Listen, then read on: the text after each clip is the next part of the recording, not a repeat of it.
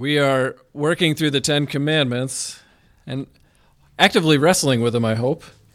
There's something to meditate on, to memorize, and to wrestle with. We're really calling us to wrestle with our sin. And so one of the conceptions I keep coming back to is that the Ten Commandments commanded to us by God. It's for our good, it's for His glory. It's also for the benefit of our neighbors. We're still working through the first part of the table, which is much more God-directed tablets, commandments. And so we're going to talk about the third commandment this morning. And so let's read Deuteronomy 5:11 and 2 Thessalonians 1:11 and 12. I'm also going to read verse 6. I am the Lord your God who brought you out of the land of Egypt, out of the house of slavery. You shall not take the name of the Lord your God in vain, for the Lord will not hold him guiltless who takes his name in vain. And 2 Thessalonians 1:11 and 12. To this end we always pray for you, that our God may make you worthy of his calling, and may fulfill every resolve for good and every work of faith by his power, so that the name of our Lord Jesus may be glorified in you, and you in him, according to the grace of our God and the Lord Jesus Christ. And this is God's word. He has spoken to us today in love.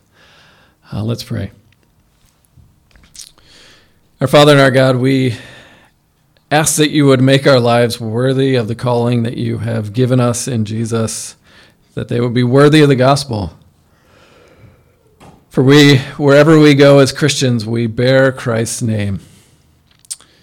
And so we ask now that you would forgive the ways we have misused his name and ask for your Spirit to help us, that you first might make Jesus known in our hearts, but also as we bear his name, make him known across the street to our neighbors, in our families, in our households, to the ends of the earth. So change us with this great privilege we have of knowing your name, even as we take up the responsibility of carrying it. In Jesus' name, amen.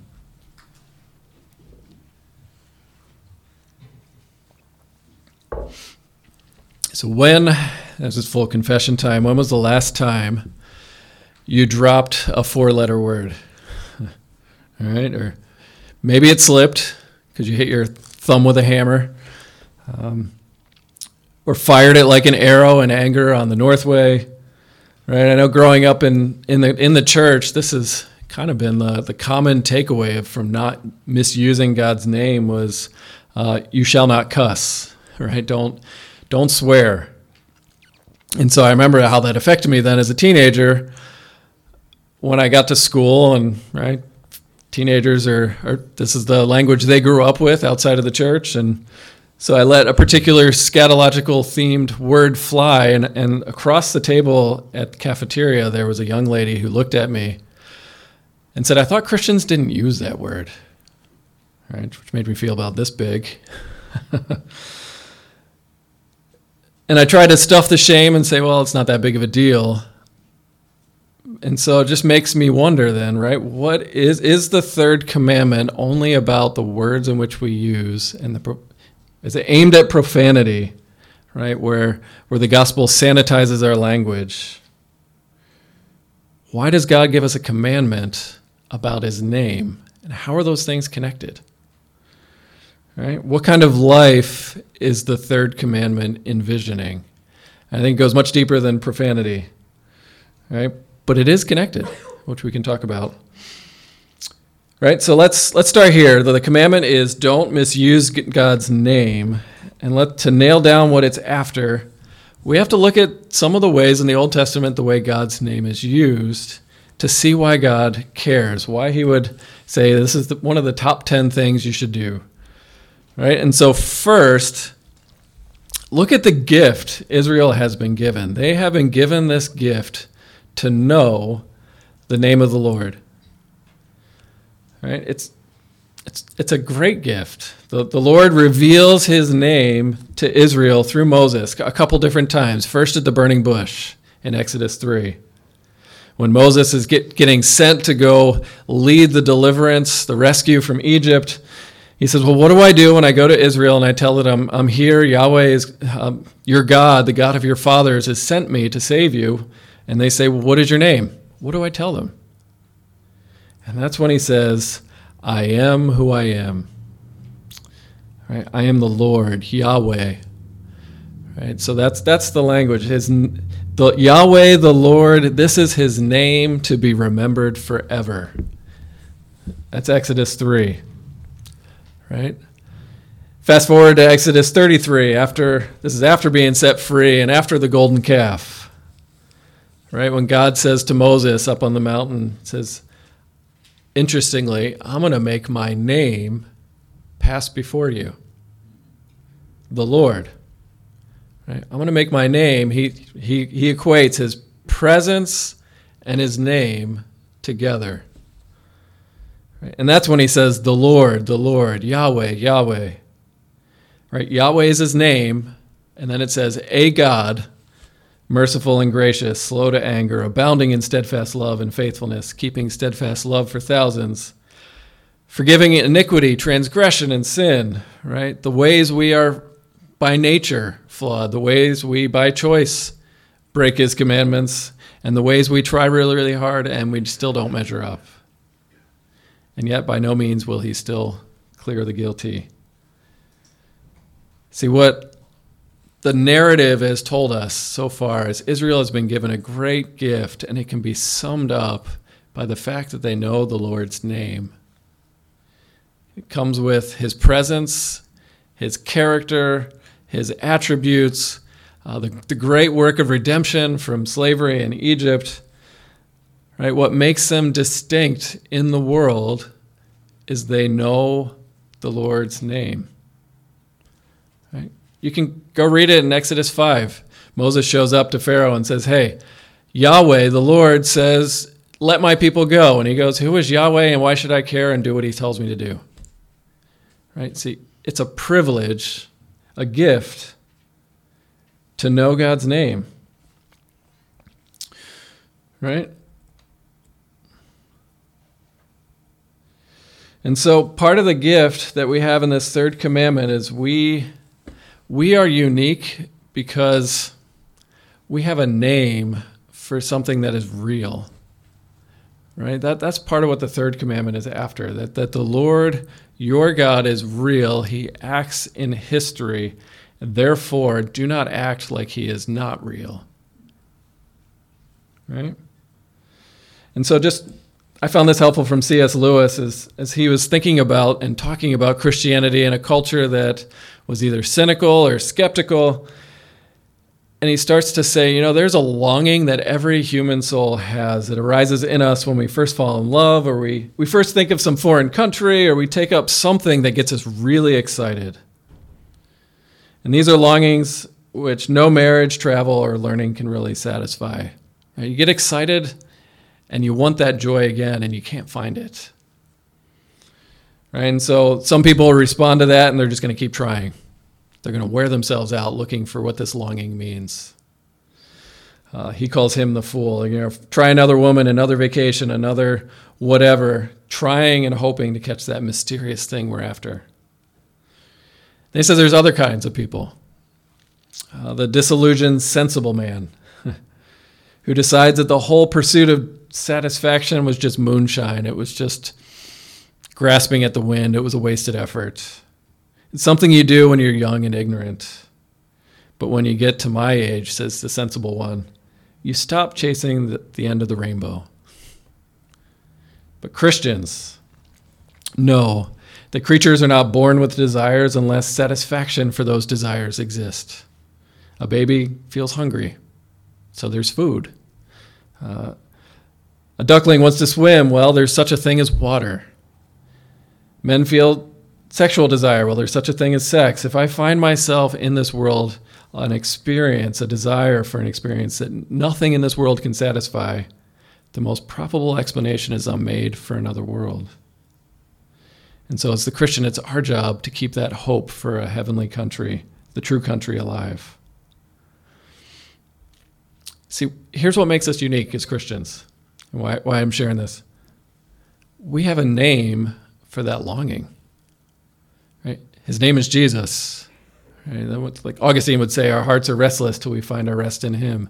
That when you're talking to people and they say, I want the universe to be loving, I want mercy, I want forgiveness, I want there to be a God who will hold people responsible for the atrocities they commit because I'm grieving some kind of horrible thing that's happened in my life.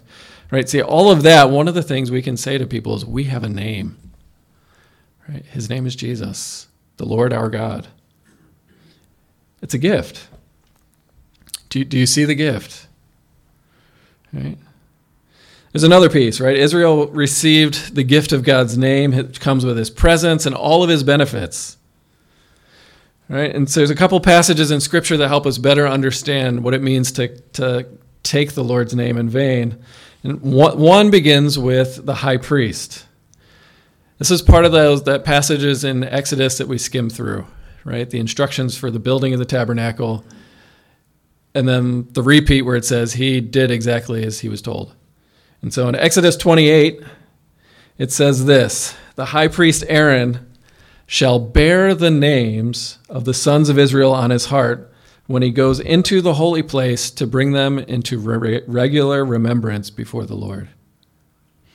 All right, so here's what the high priest does. He's carrying the names of the sons of Israel into God's presence. All right, it's the exact same phrase used in the third commandment that you shall not carry or take or misuse the name of the Lord, right? And so you get this idea that names symbolize presence, and names are something that can be carried to the point where if the high priest is going to go into God's presence, bearing the names of the sons of Israel, it's like he is carrying them into God's presence. He's mediating God's presence for them. Right? So you got that idea in your head, right? You can carry a name. And then third, one more place this idea of name carrying shows up. Number 6, in the famous benediction that we keep bringing up. May the Lord bless you and keep you. May the Lord shine the light of his face upon you and be gracious to you, and may he lift up his countenance upon you and give you peace.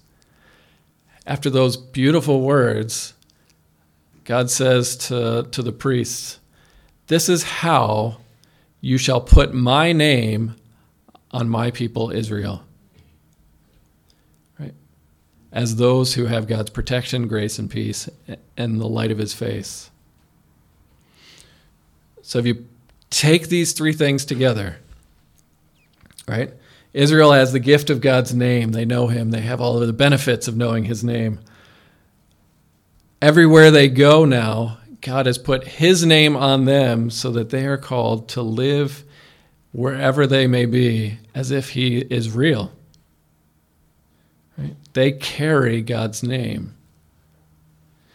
And so the commandment is don't misuse the name of the one who is real. Don't treat God as if he is vain, worthless, unreal. Right? Don't live as if you do not belong to him, as if he has not put his name on you. Right? Does that make sense? So what we're talking about is go live as if the gospel is true in Old Testament terms, that you have God's name, and that changes the way you live. Because the purpose, this is a missional purpose, if Israel is going to bear God's name among the nations, they should live differently than their neighbors.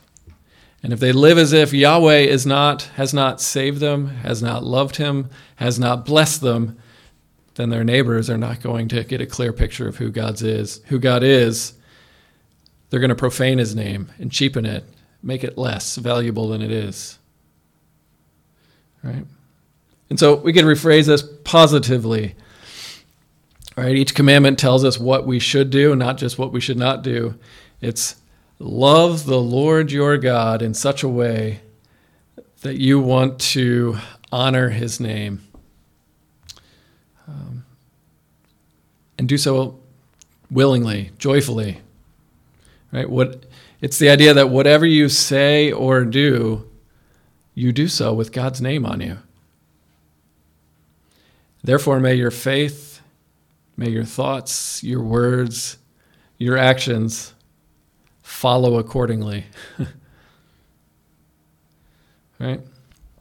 So we have a human illustration that kind of works, right? Think about our children. They bear our name, right? My kids are Thompsons, and ideally their last name, White, tells them two things. One, they're loved. Two, who they belong to. And because they have those privileges, it comes with a responsibility to bear that name according to our commandments. Right?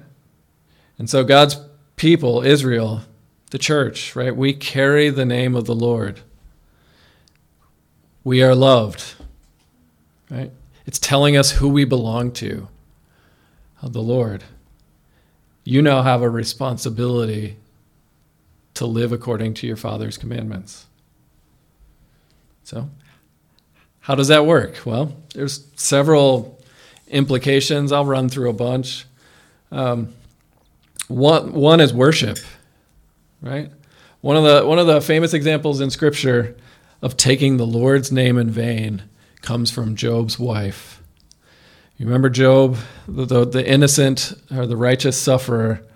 Job and his wife lost all of their wealth, their livestock, their children to sudden tragedy. And Job himself, well, he arose, he tore his robe, shaved his head, fell on the ground and worshipped, and said, "Naked I came from my mother's womb, naked I shall return. The Lord gave, and the Lord has taken away. Blessed be the name of the Lord."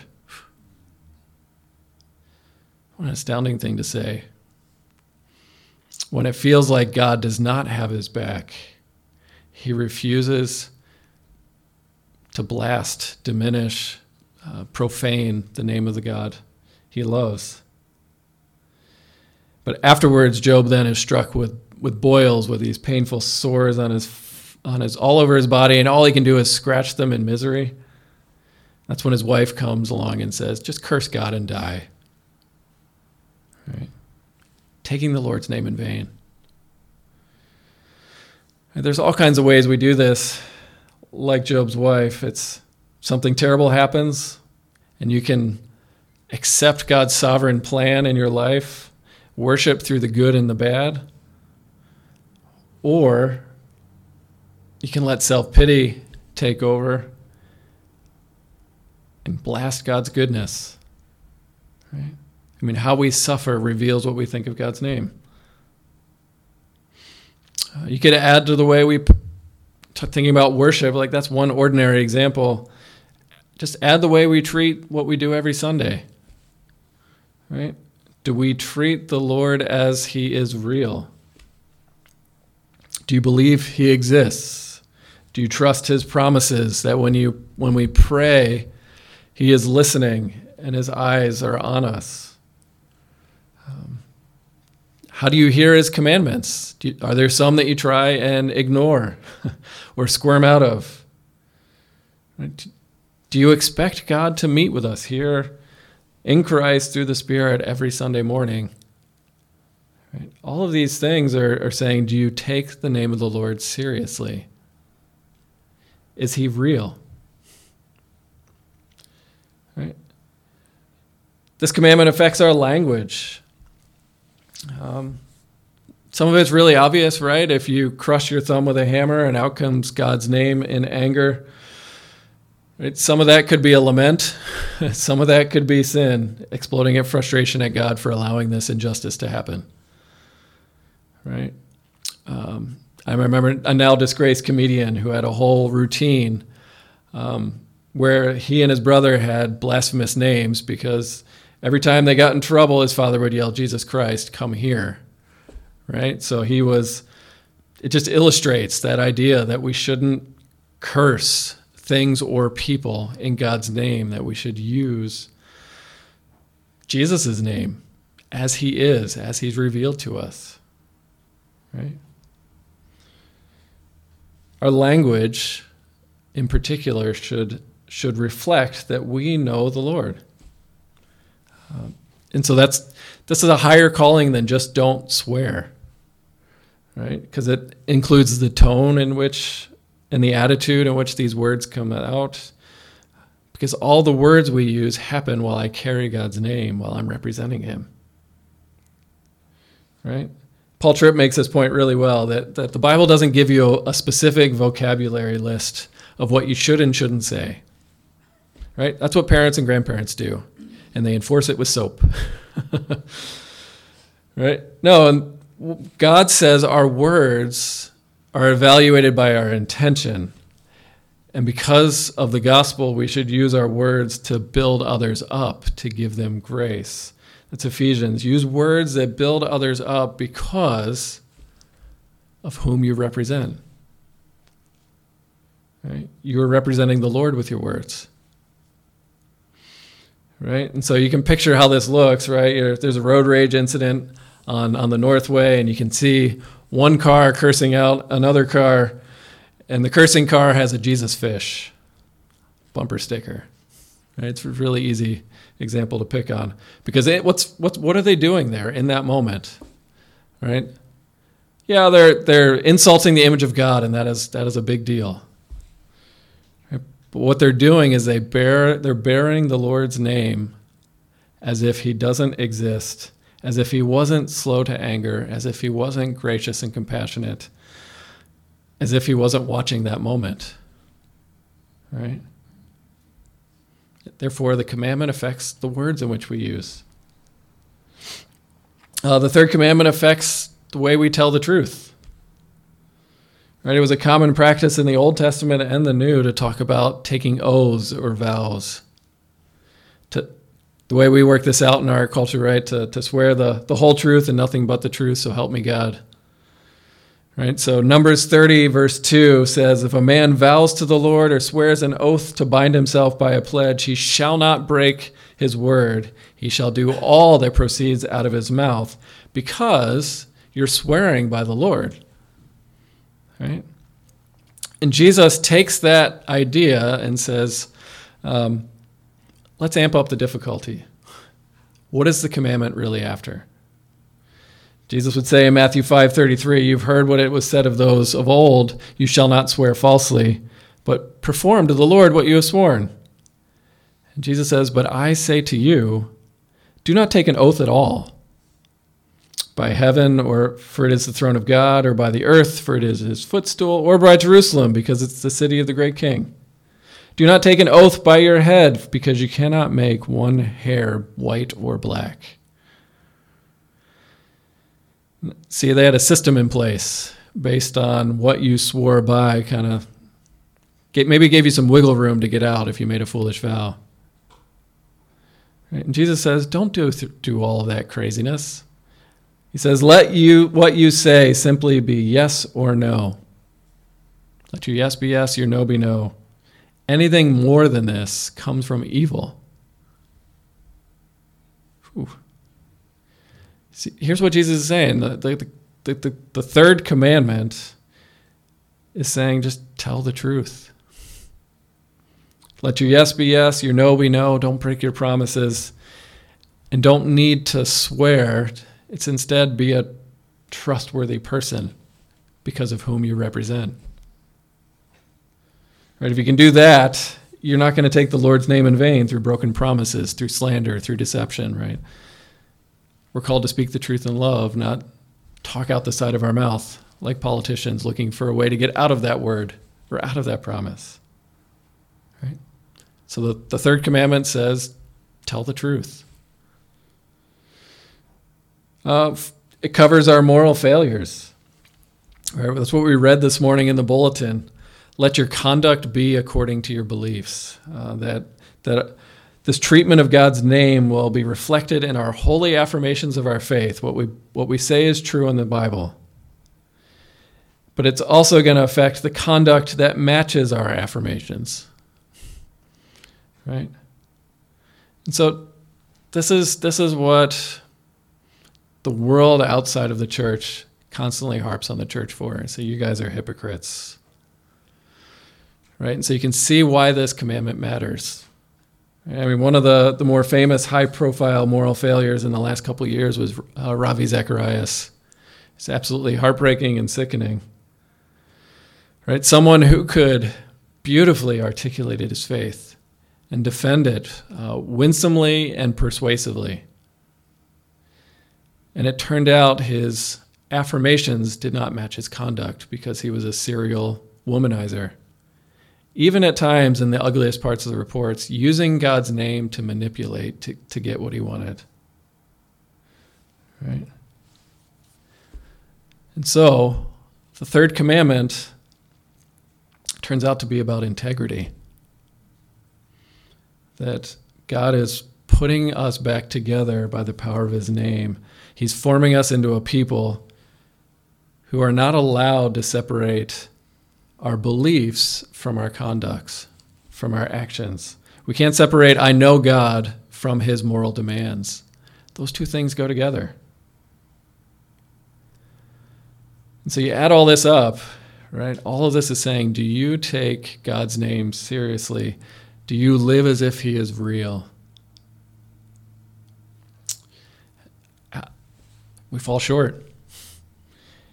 And in case you feel left out, the commandment also forbids pointless arguing. I'm pulling from the catechism, right? It would include people who use religion for selfish purposes. So there goes the televangelists, people who use God's name to get a private jet. It would include being ashamed of God's name, right? If somebody comes up and there's an opportunity that to just say, yeah, I'm with Jesus. Whatever that looks like. Right? Don't be ashamed of the responsibility to carry Jesus' name. Right? The culmination for Israel and their inability to bear God's name with integrity and faith, it comes in the prophets. Right? We talked about this last year in Ezekiel. The repeated accusation against Israel in light of this commandment was, you have sullied my name or profaned my name among the nations. You've treated my name like dirt so the nations don't know me. And so much of Ezekiel is saying, judgment is coming for you because I do not hold guiltless those who take my name in vain. But there's also future grace coming. Why? God says, you haven't defended my name, so I'm going to have to do it myself. I will glorify my name myself. Right? God swears he's going to fix, repair, honor his name in public in a way that gets the attention of the nations. Malachi says the same thing. In Malachi chapter 1, God has a whole conversation with the priests who is their job description to honor God's name. And God says, as a son honors his father and a servant honors his master. If I, God, right, am a father, where is my honor? If I'm a master, where is my fear? This is what Yahweh says to you, to the priests who despise my name. They despise his name because when they go to worship, they don't act as if God is real. Right? They were bringing lame sheep for the sacrifice instead of the blameless ones. They were taking the cheap way out because it was less costly. And so in the presence of their disobedience, Malachi grabs the hope found in this commandment. It says in Malachi 1:11, this is a great verse to memorize.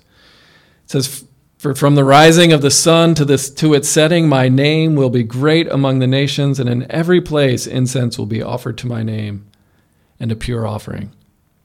For my name will be great among the nations, says Yahweh, the Lord of hosts. What an amazing statement. Right? Here are these people. They've been given this holy privilege to know God's name. And they've blown it. They've run God's name through the mud, and God says, I'm not satisfied with that. The day is coming when not only will my name be great among the nations, but my name will be taken seriously even by the nations. Right? That's what it's talking about with incense. It's talking about prayer, worship, a pure offering. right? There are future non-Israelites who will keep these commandments. Right? How? Right? How is that possible that God's name would be treated as real by sinners, by people like us, if by nature we are divided, inconsistent, and lack integrity? Right? See, the hope of the Old Testament is God himself has determined to lift up his name without our help. And he does that through Jesus. Right? So we can start and see how Jesus transforms this commandment. What is Jesus' name in Hebrew? Right? Matthew chapter 1 tells you his name shall be Jesus, for he shall save God's people from their sins. Right? In Hebrew, Jesus, Yeshua, it's just a compound word meaning Yahweh and salvation put together. So Jesus' literal name is God saves. Right? Just switched over to English for us. Right? And so much so that whoever calls on the name of Jesus, it can be equated with calling on the name of the Lord of the Old Testament. And so Jesus is taking on God's name himself. Right? And you go even further because Jesus as the Lord shows how God's names and all the promises found in God's names in the Old Testament are fulfilled in him. Right? I mean, Jehovah Jireh, for example, right? Yahweh Jireh, the Lord who provides. Right? And that's in the context of Abraham giving Isaac, the Lord who provided the lamb for the sacrifice. Jesus fulfills that in an incredible way. He is the one who provides the lamb by being the lamb. You can see God being El Roi, the God who sees suffering, the story of Hagar, who intervenes, and now he intervenes personally in suffering. Right? He's the God who sees, who has compassion. He's the Lord of Bethel in the Old Testament, the God who makes his house on earth. Right? Jesus became human and came down to earth. He is Yahweh Roph, the Lord who heals. I mean, that's all the way through the Gospels, the way Jesus looked at the sick and healed them. He's the good shepherd. Right? Literally, Jesus says, I am the good shepherd. I am the Lord, the shepherd who came to seek the lost. He is the Yahweh Tzidkenu. He is the Lord of righteousness. He is the God who not only promises to defend his people with his righteousness, but also to make us righteous. All right. So you're starting to see Jesus transforms the way we see God's name. Right? But then he also takes on our obligation to keep the third commandment at his baptism. Right? This is my beloved Son, with whom I'm well pleased. The Holy Spirit comes down. He is now baptized into the name of the Father, so to speak, through the Spirit as the Son. He is the beloved Son. And as you watch his life, he loves his Father. He prays to his Father in heaven. He knows the Father. He articulates everything he does as being sent by the Father. He only speaks the words his Father gives him, and he only does what he sees his Father doing. And he's so united with God's name that he can say, no one knows the Son except the Father, and no one knows the Father except the Son, and those to whom the Son chooses to reveal him to. No one could accuse Jesus of not taking God the Father seriously or living as if he's not real. Right? And so when you come to the cross, when you come to see Jesus, who is simultaneously is the Lord, bearing God's name and fulfilling all of God's promises, and at the same time he's not bearing God's name in vain, right? You're seeing him make known God. He really is a God gracious and compassionate, slow to anger, abounding in steadfast love, and he really is a God who will not let the guilty go free. so much so that justice and mercy meet in him. He becomes the just and justifier. And he does so as our high priest, carrying our names.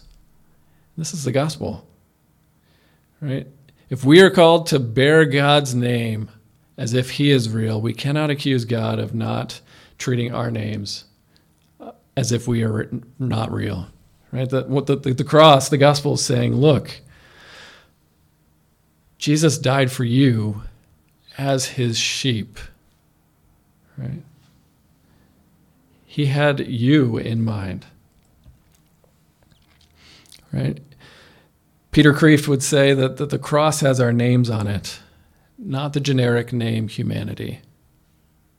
So when Jesus called himself the Good Shepherd, he says he calls his own sheep by name. And so the gospel comes to you not in a newspaper with a Xerox label, Dear Occupant.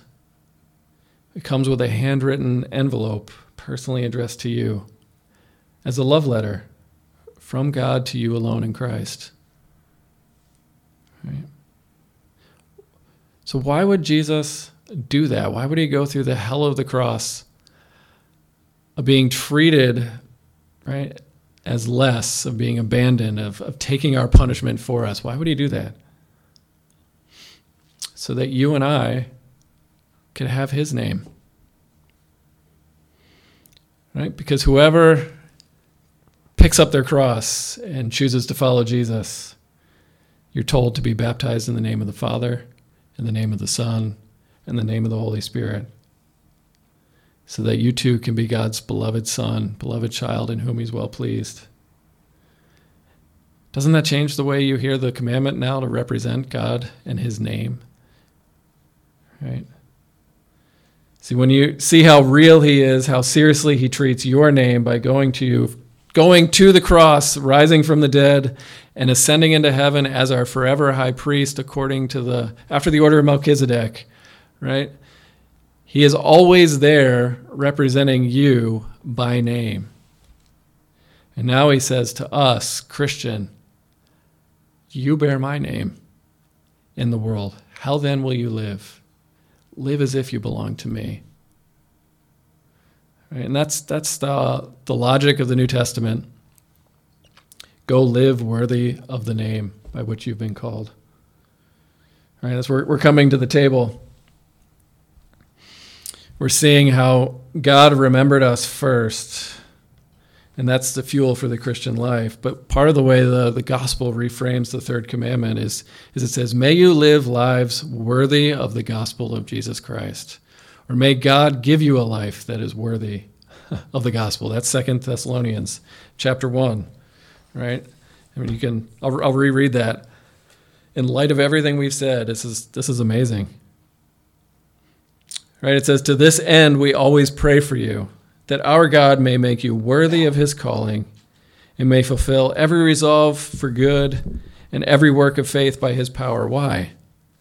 So that the name of our Lord Jesus may be glorified in you and you in him, according to the grace of our God and Lord Jesus Christ.